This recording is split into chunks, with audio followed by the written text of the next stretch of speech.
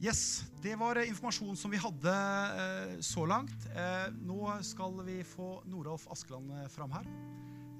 Og vi gleder oss til å høre Noralf igjen. Kanskje få opp også dette visjonsbildet vårt som vi har. Og du vet, Noralf, han forkynner nå inn i en serie som vi har kalt Menigheten for Gud. Og jeg håper at du har vært velsignet og styrka i det Noralf har brakt. Vi tror at dette et så viktig budskap. Og Noralf kommer til å fortsette å forkynne inn i denne serien i dag. Og ut fra dette visjonsbildet som vi har, så vi her på relasjon til søsken. Og vi kommer til å arbeide inn i det videre i det Noralf kommer til å dele. Så ta imot Noralf og det han har å dele i dag. Noralf, vær så god. Jeg på luft, ja, det her jo rett på lufta her, vet du. Eller det vil si, bare her inne i dag. Ja, men det greit det. Jeg er klar til å forkynne om det bare en som hører, så det greit. Vi som Morten sa, midt i denne serien vår om menigheten, og jeg har kalt serien Menigheten Kristi Hemmelighet, som jeg har tatt fra Efeserbrevet, kapittel 3, der vi har sett på et par forskjellige ting så langt, og vi har understreket denne siden at når det kommer til menigheten, så må den åpenbares for oss. Når Det nye testamentet snakker om en hemmelighet, så det noe som skjult i Gud, og som ingen menneskelig fornuft, ingen menneskelig kløkt, ingen menneskelig tankegang klarer å oppdage, uten at Den hellige ånd åpenbarer det for oss. Og derfor så det at det en hel del mennesker som bare ser menigheten som en organisasjon, som en aktivitet, om du vil. Jeg synes synd på alle de som bare ser det. For det må være fryktelig trasig å kjøre seg fast på de tingene der. Fordi at hvis ikke du ser Kristus og hans liv og hans herlighet og hans nåde imellom Guds folk, så det akkurat som et dårlig idrettslag, altså. Med de utfordringene som ligger i det. Så vi trenger Guds åpenbaring i alle ting. Og jeg vil at vi skal be om den igjen akkurat nå. Jeg trenger Guds salvelse for å forkynne i dag. Du trenger å være under den samme salvelsen for å høre og forstå det jeg sier. Og vi fullstendig avhengige av det. Ellers så blir det bare meg som står her og lager lyder. Og det ikke vi så interessert i. Vi ønsker at Jesus skal tale til hver eneste en av oss. Så far, vi har lyst til å takke deg for det store privilegium som vi har, å få være en del av din menighet. Denne menigheten som fyller jorda, og som en dag skal presenteres for deg, Jesus, som din brud. Og Jesus har lyst til å takke deg. Takke deg fordi det en salvelse tilgjengelig som flyter fra hodet i dag og nedover legemet. Og Herre, jeg vil stille meg inn under denne salvelsen og be at du vil la din salvelse flyte. Jeg så avhengig av det, Herre. Og jeg ber for hver bror og søster som hører, at de skal få være under den samme salvelsen for å ta imot åpenbaring fra deg. Takk at du arbeider med din menighet. Takk at du istandsetter oss, Herre. Og vi elsker deg. Amen. Det så mange aspekter av det med menighetsliv. Og sist så begynte vi å se litt på menigheten i Efesus. Husker dere det? Hvis ikke du husker det, så det ikke så farlig, for jeg kan sette deg på tråden igjen. Men vi leste jo en av de 2 brevene som skrevet, som Jesus sendte til menigheten i Efesus. Det ene brevet var sendt via Johannes i Åpenbaringen kapittel 2, og det leste vi sammen sist. Og så har vi da det brevet som Paulus sendte til menigheten i Efesus, som kalt for Efeserbrevet. Og disse 2 brevene gir oss en fantastisk innsikt i hva Gud gjør med menigheten sin. Efeserbrevet vel kanskje det høydepunktet av åpenbaring når det kommer til menigheten, hvis ikke du tar med det nye Jerusalem da, på slutten av Johannes åpenbaring. Men menighetsliv et liv i den hellige ånd. Og når vi ser på Jesus og menigheten, så vil du skal forstå, vi berører den største kjærlighetshistorien som noen gang har vært i universet. Der far elsker sønnen sin og ønsker å gi han en brud. Og så det sønnen som elsker faderen og ønsker å gi han en bolig, sånn at hans herlighet skal komme til uttrykk der han bor. Og så ser vi at helt fra evighet av, når Gud planla dette her, så satte han det i gang, og så ser vi at dette her arbeides ut. I første Mosebok så har du dette her bryllupet, som starten på en heim, som starten på denne boligen som Gud skal ha. Og samtidig så det et bilde på dette bryllupet som kommer til slutt, som ikke der enda. Vi enda ikke hans brud. Selv om vi synger det i salige visshet, så det ikke, det litt unøyaktig akkurat dette der. For han ikke brudgommen enda, men han skal bli da, og bruden på vei, men den kommer. Det hører fremtiden til. Men Jesu legeme det som fungerer nå. Og det viktig at vi lever i dette legeme med Guds liv imellom oss, sånn at vi klar for bruden en dag. Du med? Så når vi ser på denne kjærlighetshistorien, om du vil, så jo den helt fantastisk. Og Gud innvier oss i sin historie. Vi leste sist i i åpenbaringen 2, og vi kan bare repetere litt der. Det vi stanset opp for var dette her, at Jesus, etter å ha berømmer de for en hel del ting som veldig positivt, så sier han at jeg har dette imot deg, at du har forlatt din første kjærlighet. Og han ber de vende om, og gjøre de gjerningene som det var før. Så ellers måtte han flytte lysestaken. Det vitnesbyrdet om Jesus ville ikke være der lenger. Så det var det vi stanset opp for litt. Og så gikk vi da til Efeserbrevet kapittel 1, og så vi på, når Paulus skriver til efeserne, hvordan det var i starten der, så vi at han snakker om dere tro på Herren Jesus, og dere kjærlighet til alle de hellige. Og vi understreker den siden at Paulus overdriver ikke når han sier det. For det sånn, menneskelig kjærlighet begrenset, men Guds kjærlighet for alle de hellige. Og hvis du fylt av Guds kjærlighet, så kan du elske alle brødre og søstre. Du kan elske til og med dine fiender. For det at Guds kjærlighet den samme overfor alle. Og det en innstilling om at jeg ønsker det beste for de andre. Og vi trenger å komme bort fra å gli tilbake i denne menneskelige kjærligheten, og så må vi leve i Guds kjærlighet. Og jeg så litt på dette her med den menneskelige kjærligheten. Vi skal ikke gå gjennom den en gang til i dag, for da kommer vi ikke lenger.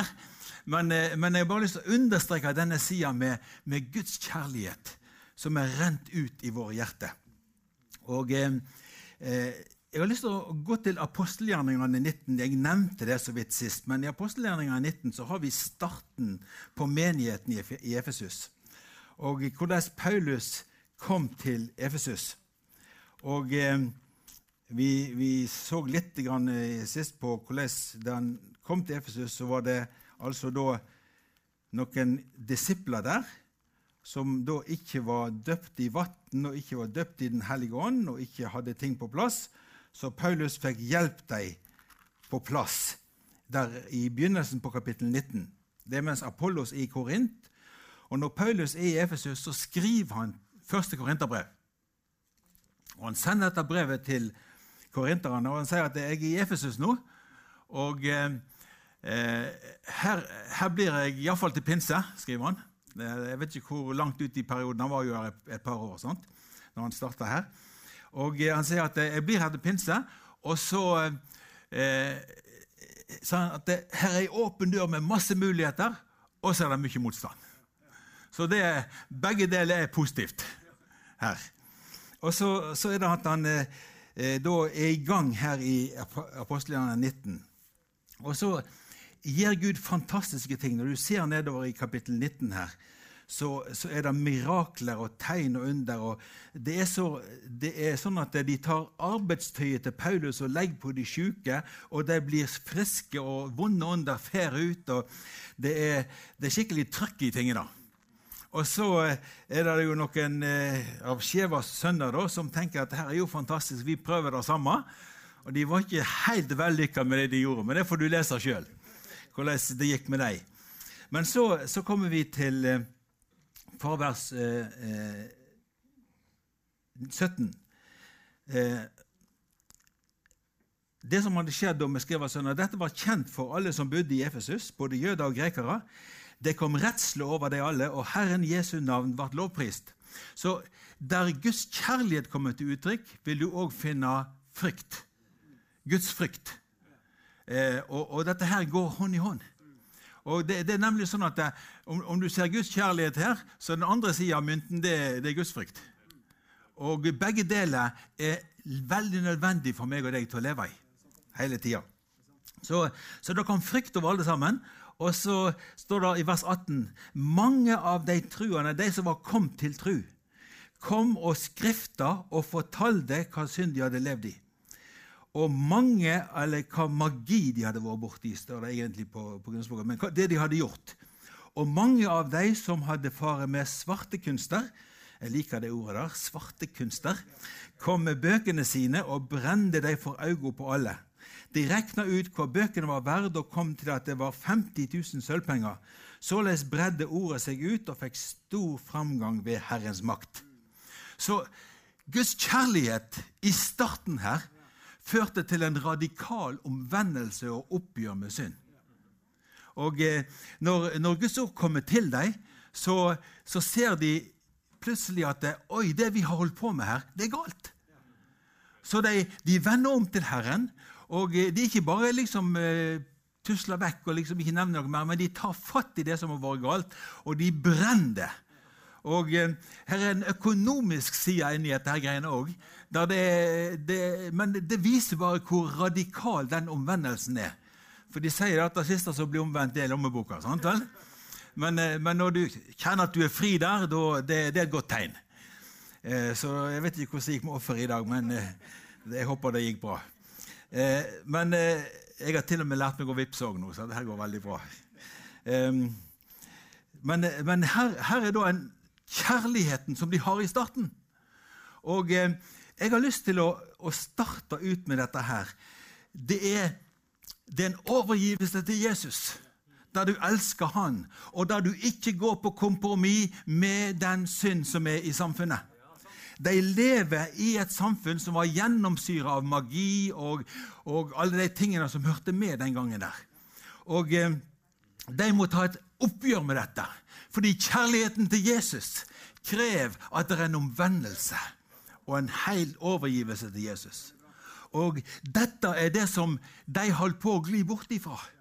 Den første kjærligheten, som var så brennende, som var så radikal, og så kan du gli tilbake igjen inn i å akseptere en del ting, og godta, og gå på kompromiss. Og når du leser om de andre menighetene i Efesus, så var det Jesus påpekte til så mange av dem var, du går på kompromiss med det som er galt. Her er de som driver med hor og avgudsdyrkelse, du godtar det. Det er ikke det du tar del i det, men du godtar det. Og det er ikke den radikale oppgjøret og omvendelsen som kjærligheten til Jesus krever. Så det er det første som jeg har lyst til å bare nevne. Og så går vi tilbake til Efeserbrevet 3, der vi var sist. Skal vi gjøre det? Brevet som Paulus skriver til Efeserne. Og vi nevnte dette her med den kjærligheten som vi har til alle de hellige. Altså i kapittel 2 så vi at Gud, vers 4, på tross av synd og vanskeligheter, og de var ledet av den ånd som virker i himmelrommet, og de var lurt og i lystene sine, Så ble de frelst, og Gud som rik på miskunn, fordi han elsker oss med så stor en kjærlighet, gjorde oss levende med Kristus. Han frelste oss av nåde. Og han beskriver denne fantastiske frelsen. Så kommer det ut i kapittel 3, der han begynner å skrive om dette mysteriet, som blir åpenbart for han nå. Han kaller det i kapittel 3, vers 4, Kristi mysterium. Kristi mysterium er menigheten. Men i Kolosserbrevet 2 så har du Guds mysterium, som er Kristus. Så det er 2 store mysterier som du må oppdage. Okay? Du må oppdage Kristus, og du må oppdage menigheten, og hvis du oppdager de 2, så har du begynt å skjønne litt av Guds plan. Det er de nøklene i Guds plan som Gud arbeider etter. Og så fortsetter han her da, og skriver om hvordan Gud skal bruke menigheten overfor makt og myndigheter til å vise sin mangfoldige visdom. Så Gud har en plan for menigheten. Gud ønsker å bruke oss sammen. Så da begynner han å be for dem, og fra vers 14 så har han en fantastisk bønn om Guds kjærlighet. Og jeg lurer på, det er underlig at det var dette han ba om for efeserne, og når Jesus skrev til dem noen år senere, så var det dette her de hadde gått ifra. For du skjønner, dette med Guds kjærlighet er viktig at du forstår. Hvis du isolerer det til en individuell ting for deg selv, så har ikke du skjønt Guds kjærlighet. For Guds kjærlighet kan du bare fatte sammen med de hellige. Det er ikke noe som du kan forstå helt alene, isolert. Du må oppdage denne siden som går på hans kjærlighet for deg. Og jeg må begynne å elske han av hele mitt hjerte. Ikke sant vel? Så det kjærlighetsrelasjonen er der, men den må uttrykkes i en større dimensjon. Og det er det han ber om her nå. Og vi skal lese sammen i Efeserbrevet 3 her. Han sier at han bøyer sine kne for far. Og jeg håper bare inderlig at du kjenner far. At du vet hvem han er. Han som gir navn til alt som heter far i himmel og på jord.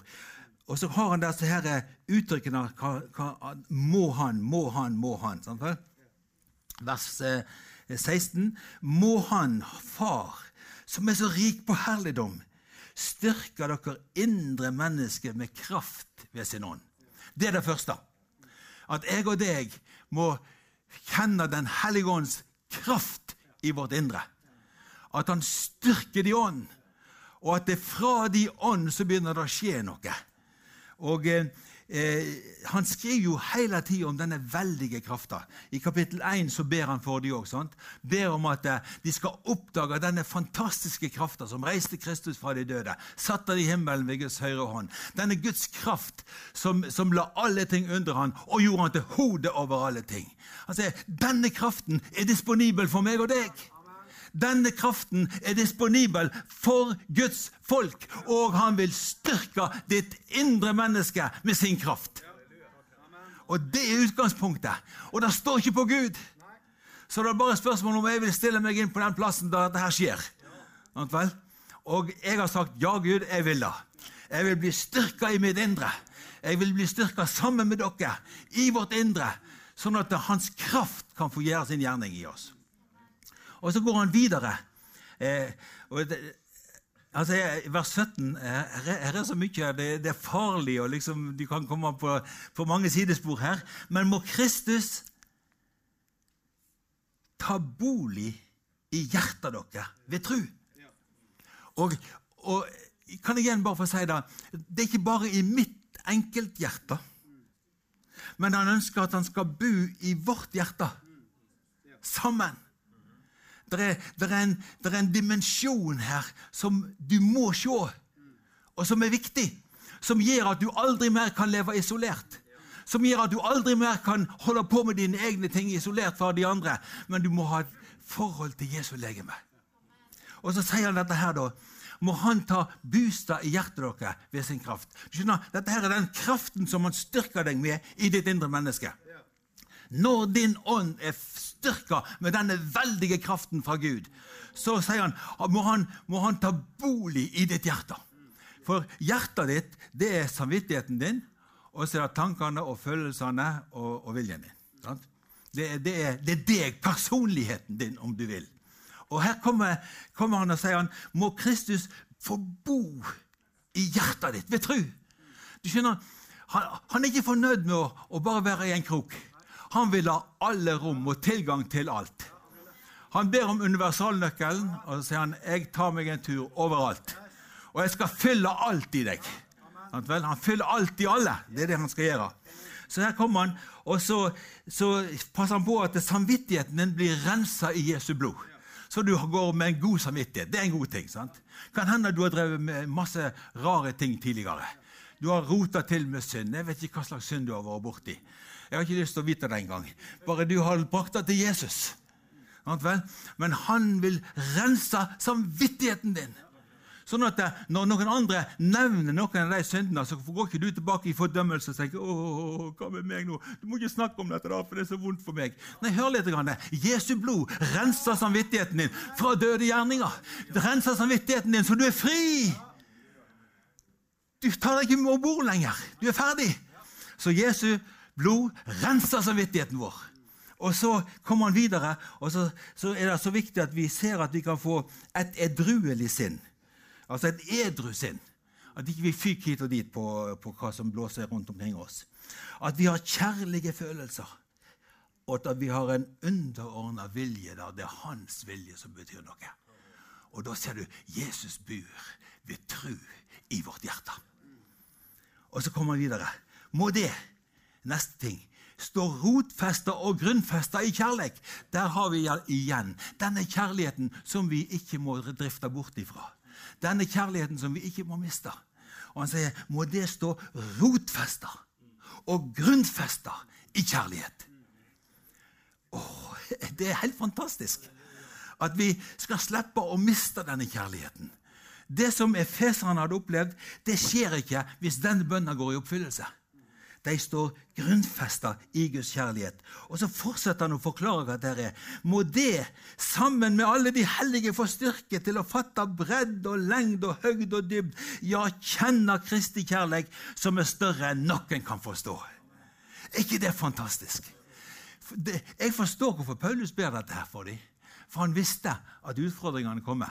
Og når han tok farvel med dem i kapittel 20, så sier han at det kommer inn folk imellom dere, som kommer til å lede disiplene på feil vei. Det kommer til å oppstå problemer her. Men her er bønner for dem. At hans kjærlighet, du må bli grunnfestet i hans kjærlighet.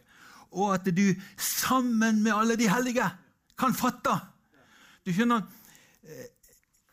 eller så ikke fatte, han sier kan kjenne. Det er litt viktig da, for det er ufattelig denne kjærligheten her. Du kan ikke begripe den, så enorm som den er. Men du kan kjenne den. Du kan erfare den. Og når du erfarer den sammen med de hellige, så skjer det en sammenknytning i kjærlighet, som er fantastisk. Og da er det at han skriver til slutt, må det bli oppfylt med hele Guds fylde. Og denne fylden her, det er det som er det viktige. Og det han ber om i kapittel 1, han ber om at de må bli, her i kapittel 1, vers 23, han snakker om Kristi kropp, han som fyller alt i alle. Og så sier han her nå, at dere må bli grunnfestet og stå fast i Guds kjærlighet, så dere kan bli oppfylt med hele Guds fylde, han som virker i oss med sin kraft. Og så gir han så uendelig mye mer enn alt vi ber om og forstår. Det er et godt vers for bønnemøtene, men det får vi ta neste gang. Men nå skal du høre. Denne kjærligheten som jeg og deg er grunnfestet i, den kan du bare grunnfeste deg sammen med de hellige.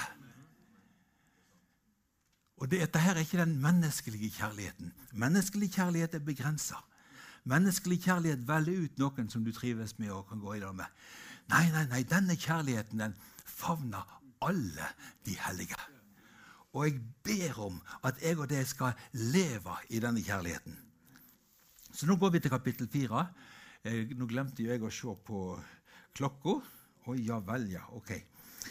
Det var lurt, men det er ikke sending i dag, sant? Sånn at, pris Herren. Gud kjenner alle ting og vet nøyaktig hva vi trenger. Ja, plutselig god tid. Men bare ta den her, det betyr at vi må gå inn for en landing her snart nå.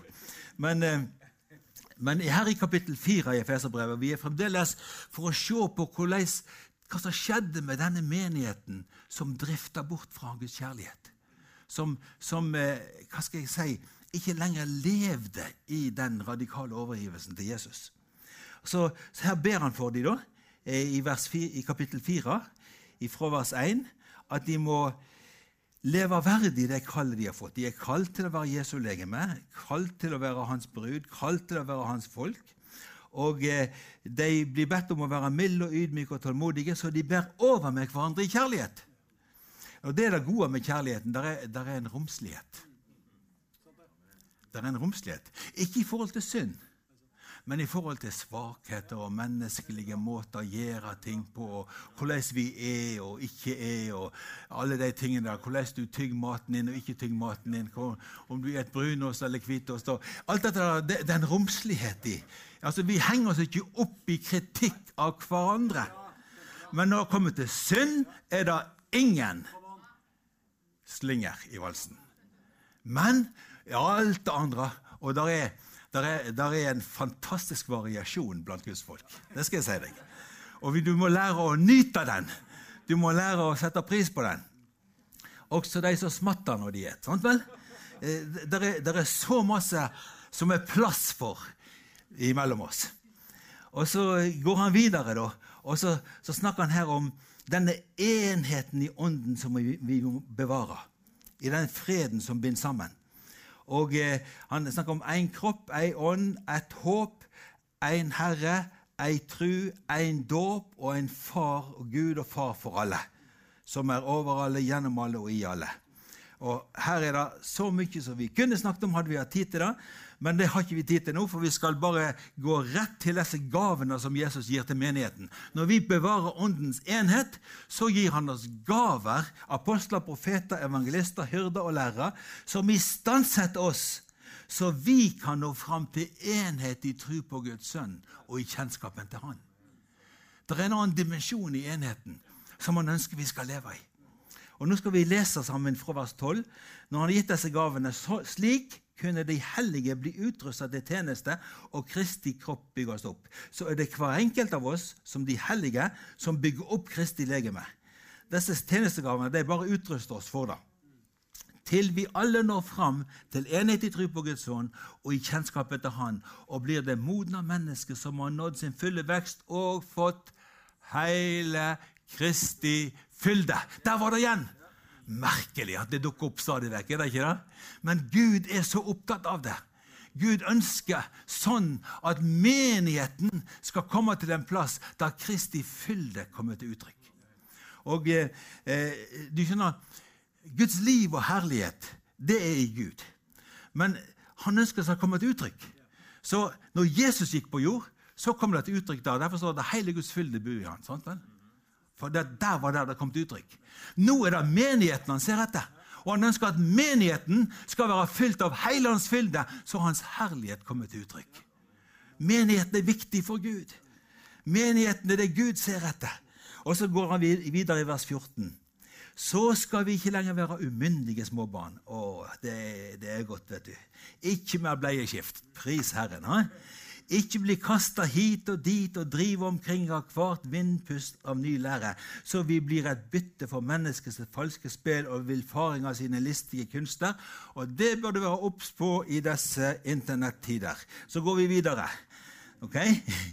Ut fra han, i listige kunster, vers 15. Nei, vi skal være trufaste mot sanninga i kjærleik, og i ett og alt vekse opp til han som er hodet Kristus.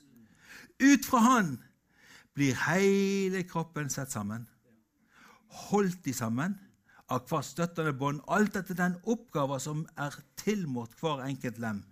Slik vekst kroppen og blir oppbygd i kjærlighet. Menigheten skal bygges sterk ved at jeg og deg lever i Guds kjærlighet, sånn at den kan bli oppbygd i kjærlighet. Hvordan skjer det? du holder fast på Kristus som hode. Hele kroppen vokser fra hodet. Han setter den sammen. Og nå er det sånn, du kan ikke velge hvem du skal være i lag med. Og derfor så er det fortvilende med så her grupper og husmenigheter der jeg bare rasker sammen noen venner som jeg synes det er kjekt å være i lag med, og så tror jeg det er menighet. Det er ikke menighet, folkens. Det er ikke menighet. Det er han som setter menigheten sammen. Og han passer på at han setter inn noen som skal slipe litt på deg. Som skal være med å justere litt på deg. Og denne kjærligheten her, du skjønner, hvis vi hadde tid nå, det har vi ikke nå, men neste gang, så kanskje vi kan se på Hebreerbrevet 12, at denne farskjærligheten, den justerer. Skjønner, vi har en idé om kjærlighet, at kjærlighet, det er en søt følelse. Det er så godt med kjærlighet. Kan når Gud komme og si, ja, det er godt med kjærlighet. Ja? Han av og til justerer. Han av og til tukter. Han av og til setter ting på plass. Og det er ikke en god følelse, men det gir god frykt. Og det er kjærlighet. Det er kjærlighet. Men vi trenger denne realiteten imellom oss. Da det ikke bare sitter der og leter etter en god følelse, men vi sitter der og leter etter Kristus og hans liv, som skal fylle alt i alle. Han skal fylle alt i meg, han skal fylle alt i deg. Og da er det noen utfordringer som skjer. Og da er det noen problemer som må løses. Og da er det noen vanskeligheter som jeg må overvinne. Men det er ikke vanskelig å gjøre det når hans kjærlighet er rent ut i våre hjerter. Men du trenger å forstå, kjærligheten har masse forskjellige følelsesaspekter i seg. Men det har et mål, at Kristus skal bli alt i deg. At du skal leve i denne fylden ifra han. Skjønner dere hva jeg snakker om, eller er jeg helt på jeg er helt alene? Nei, sånn at når vi da i neste runde skal se litt mer på dette her med kjærligheten, kan jeg bare få lov til å avslutte med 1. Korinterbrev 16. I går kveld så fikk jeg en hilsing på Facebook. Du vet, det er koselig når du får sånne hilsinger, sant vel?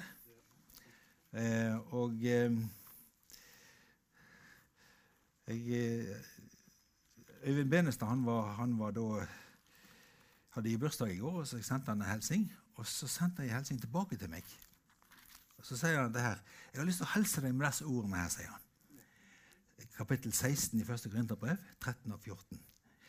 Vær våkne, stå fast i trua, vær modige, vær sterke, la alt det gjør bli gjort i kjærlighet.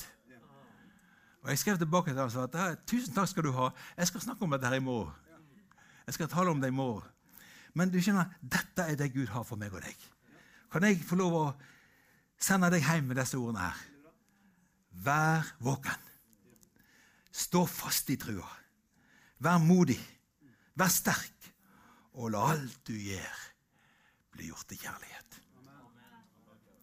Far, jeg har lyst til å takke deg for din godhet. Takk at du hjelper oss i alle ting som skjer. Takk at du hjelper oss i å leve i denne kjærligheten fra deg. Og Herre, vi vil bare igjen si til deg, vi trenger at du bare styrker oss i vårt indre med din ånd.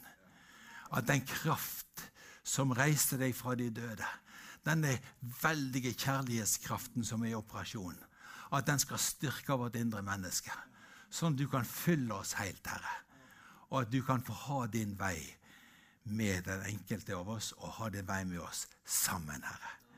Herre, dra sløret til sides, så vi ser din menighet. La oss få se at vi aldri kan operere alene, men at vi er lemmer på et legeme. At vi tilhører deg og tilhører hverandre. Takk for menigheten du bygger. Takk for verket som du gjør. I Jesu navn. Amen.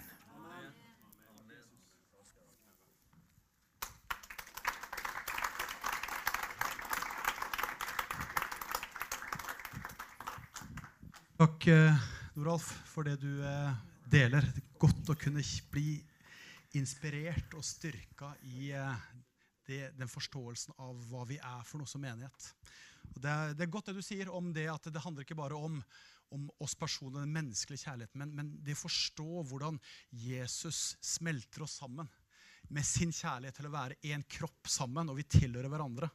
Det tenker jeg, det betyr jo det at du denne uka her, når du skal på cellegruppe, enten du på digital cellegruppe, eller du på vanlig cellegruppe, så trengs du. Du trengs. Så det er ikke det samme om du kommer eller ikke, men du trengs med den du og med det Gud har gitt deg, for å bringe inn det du har fra Gud. Og du bringer inn noe av det, av en dimensjon av Kristus og Kristi kjærlighet gjennom den du Så jeg tenker at ikke se smått på at du en del av legeme på den måten at du et fullverdig lem på et legeme. Du viktig, og du viktig for Kristus, og Kristus har smeltet oss sammen, og som gjør at vi tilhører hverandre. Så når vi kommer sammen denne uka her, vit at du viktig.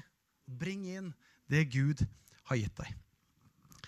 Yes, vi går mot en avslutning her, ved veis ende her nå. Alle dere som her inne må ha en velsignet god dag, velsignet uke, utrolig godt å se dere.